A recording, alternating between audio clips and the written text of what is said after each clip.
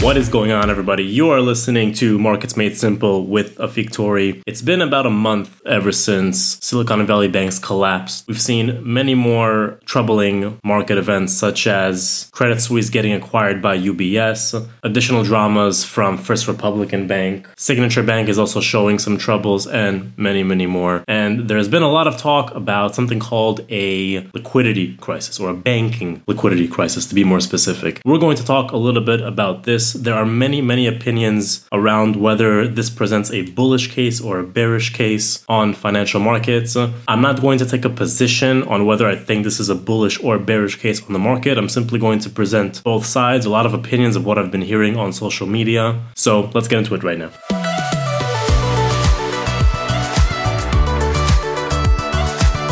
So it is no secret that obviously the banking industry or the banking sector is indeed in trouble. If it weren't in trouble, the Federal Reserve wouldn't need to establish a special program to allow banks to borrow money from the Federal Reserve while posting bonds as collateral. They wouldn't present or they wouldn't facilitate this sort of emergency program or facility in order for banks to maintain liquidity and for obvious consequences not to come forth. But we still need to understand what exactly happened with banks as a consequence of all of these fragilities that came up. So first and foremost, and probably the most important thing that happened ever since multiple banks around the world at this point have been showing fragilities, and this crisis has become international in many, many ways, is that deposits have run out of banks and entered what's called money market funds. Now, before I get into money market funds, because this is a chapter all on its own, money market funds are very, very different than money market accounts. So don't get the two confused. I'm not going to talk about money market accounts. I'm going to talk about money market funds. What money market funds are is a mutual fund, which is a product available for institutional and retail investors. And the main goal of these money market funds is to present an investor with an opportunity to invest in relatively low risk securities, such as bonds. Now, these can be either corporate bonds, it can be treasuries, it can also be securities involved in the repo market, which I'm not going to get into right now. If there's enough demand, if you want, you can private message me. I'll be more than happy to get way into it with you. These are very interesting markets, but I'm not going to explain that right now. But these are essentially considered very low risk investments. Now, why is this important? Why has a lot of money been exiting the banking sector and going into money market funds? Essentially, what is the difference between having your money in a savings account at the bank or a money market fund? The difference is that your money is going to be insured by the FDIC, in the United States at least, in a savings account. It's not going to be insured if you invested in a money market fund. Even if it's low risk, even if it's low returns, you're not going to be insured if you deposit money in a money market fund. Since last month, investors have been faced with a dilemma as such. Why would I leave my money in a bank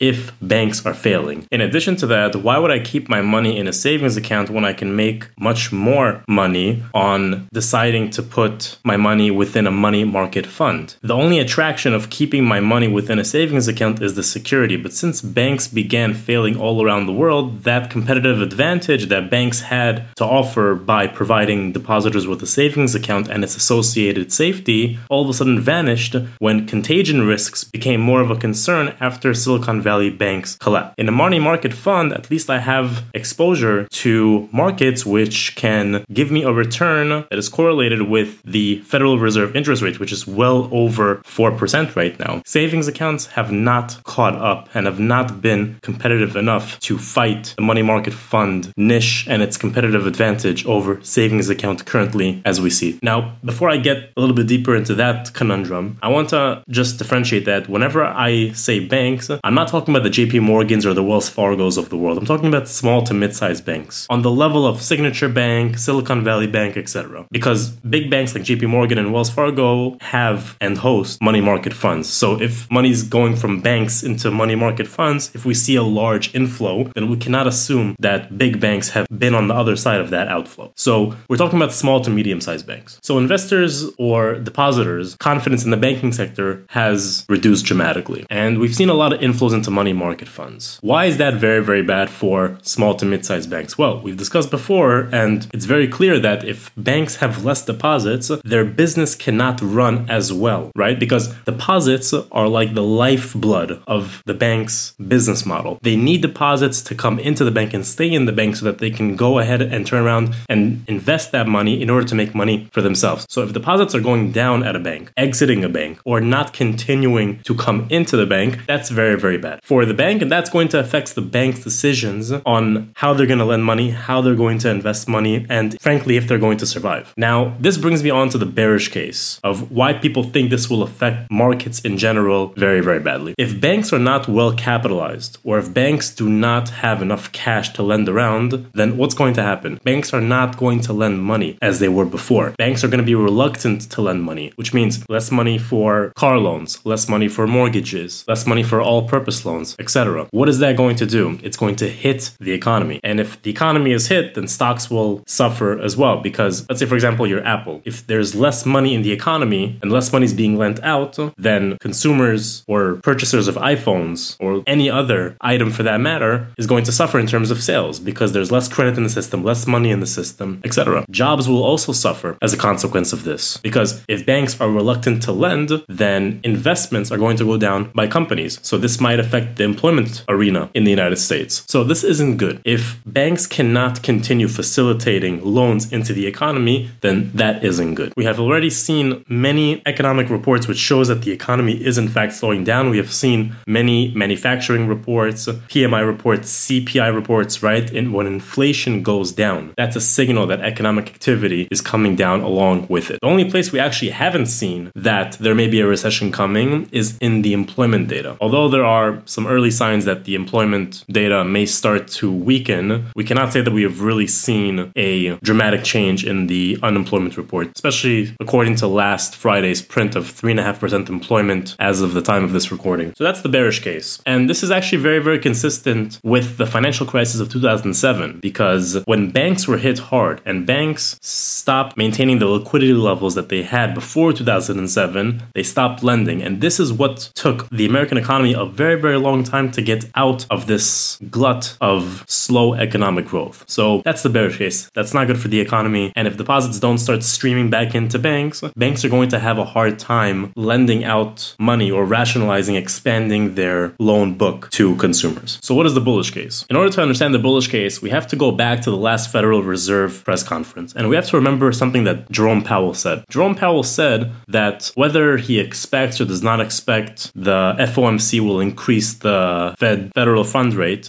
he did say that tighter financial conditions can replace hiking. And this is very, very important to understand because if he says that, then that's a very, very big hint that the Federal Reserve will stop increasing their interest rates. As a matter of fact, the Federal Reserve is hinting that they see that this liquidity crisis from the banks may cause a recession on its own, which means that the hiking of interest rates is no longer necessary to bring down inflation. Because remember, how does inflation happen? Inflation happens whenever the economy runs too hot. So if the economy is running too hot, one way to bring down the inflation is to slow economic growth. And if the banking crisis, or the banking liquidity crisis to be more exact, is doing that on its own, then interest rate hiking is no longer required. Now, this potentially can be interpreted as excellent news for equities because we know that equities and their valuations react negatively to hiking interest rates for two reasons. First of all, an increase in interest rates increases companies' borrowing costs, so their profitability will suffer. On top of that, valuations of stocks are dependent on the interest rate environment of where their dividends or future values will come in. So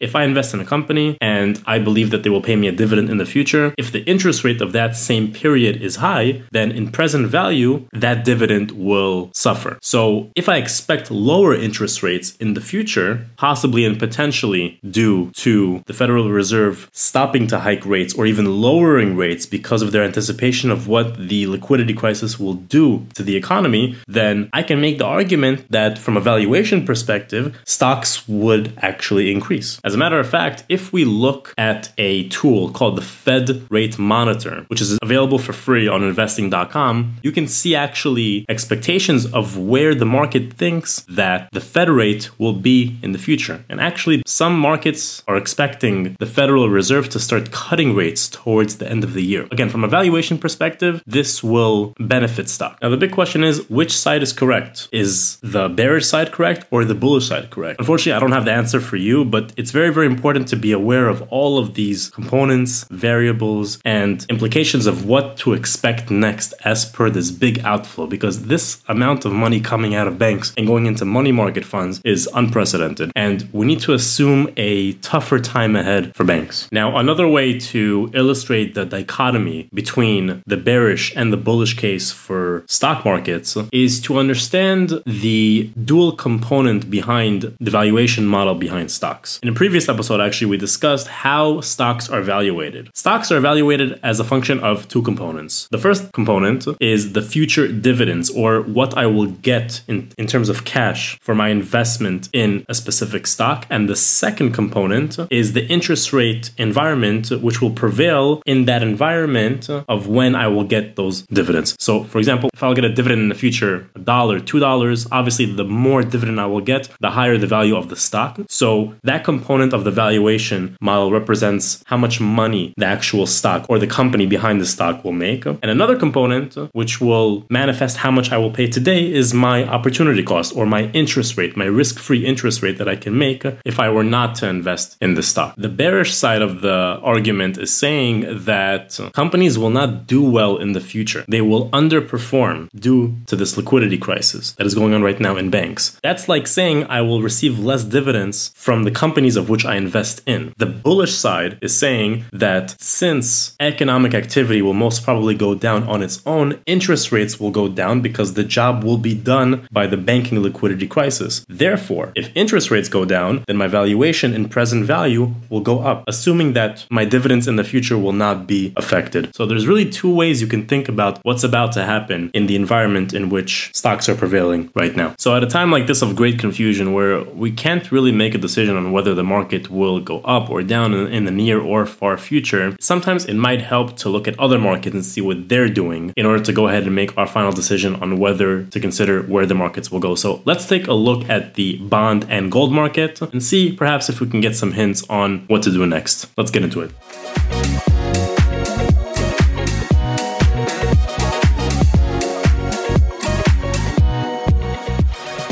So if you look up gold price right now, you will actually be surprised, or not surprised if you follow it often, to see that it's past the 2000 level, which means it broke a very, very, very significant resistance level. Resistance level is a fancy word for a level that it hasn't passed for a very, very long time. Now, while that doesn't really mean much, it signals that people are flying to safety, which means they're fleeing to safety. They're putting money into safe assets because they are confused or they don't know what to expect in the future. Now, gold is correlated with all kinds of other economic and financial factors and variables in the market. So let's take a look at the bond market. If you realize every single time that bad news is announced around this banking drama, bonds go up in value. Why? Because bonds, specifically treasuries, represent safety in financial markets. And when you get good news from this banking drama, you'll see that bonds actually go down. And I want to focus a little bit on that market behavior in order for everyone here to understand what these assets represent in the financial market arena. If you go back to the day that Credit Suisse was announced to have been acquired by UBS, which technically is considered good news for the financial market, you will see that bonds go down. Why did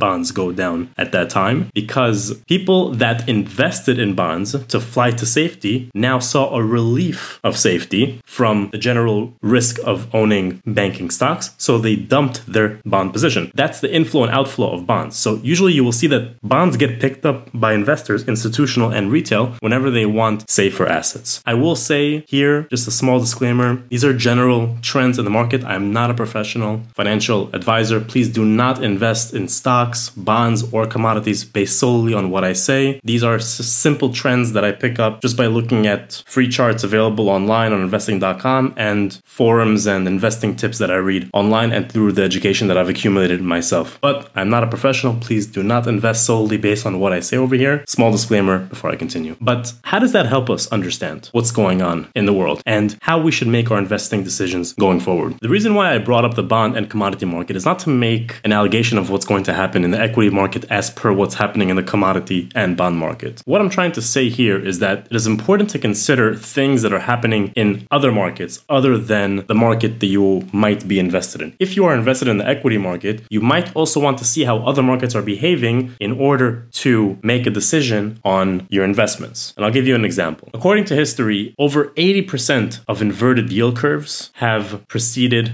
a recession. Quick reminder, an inverted yield curve is when interest rates on the treasury yield curve are higher on the shorter end than the longer end, which is not normal. It's considered that you should have a higher interest rate that you will get paid if you invest in a bond of a longer date of maturity. Whenever you have an inverted yield curve, you should interpret that as the market signaling to you that there is more uncertainty priced into the short term than the long term. Now, history, as it shows, before every recession, the inverted yield curve uninverts before a recession is about to hit. Why is that important? Because if you are testing some sort of thesis that there is a recession coming, it's a very popular kind of thesis going around today, but if you're testing that, then you should have other signals coming from different reports or different market settings or market events that should coincide with your thesis. You should never make a decision on what to invest or not invest solely based on what's happening on one market. You have to look around and see what's happening in different markets in order to verify or deny your thesis. Kind of like a research project. But on the same note, while history may be a comfortable and available resource to reference to in order to make future decisions, you should always remember that history does not always predict what will happen in the future. We are in different times, for example, now,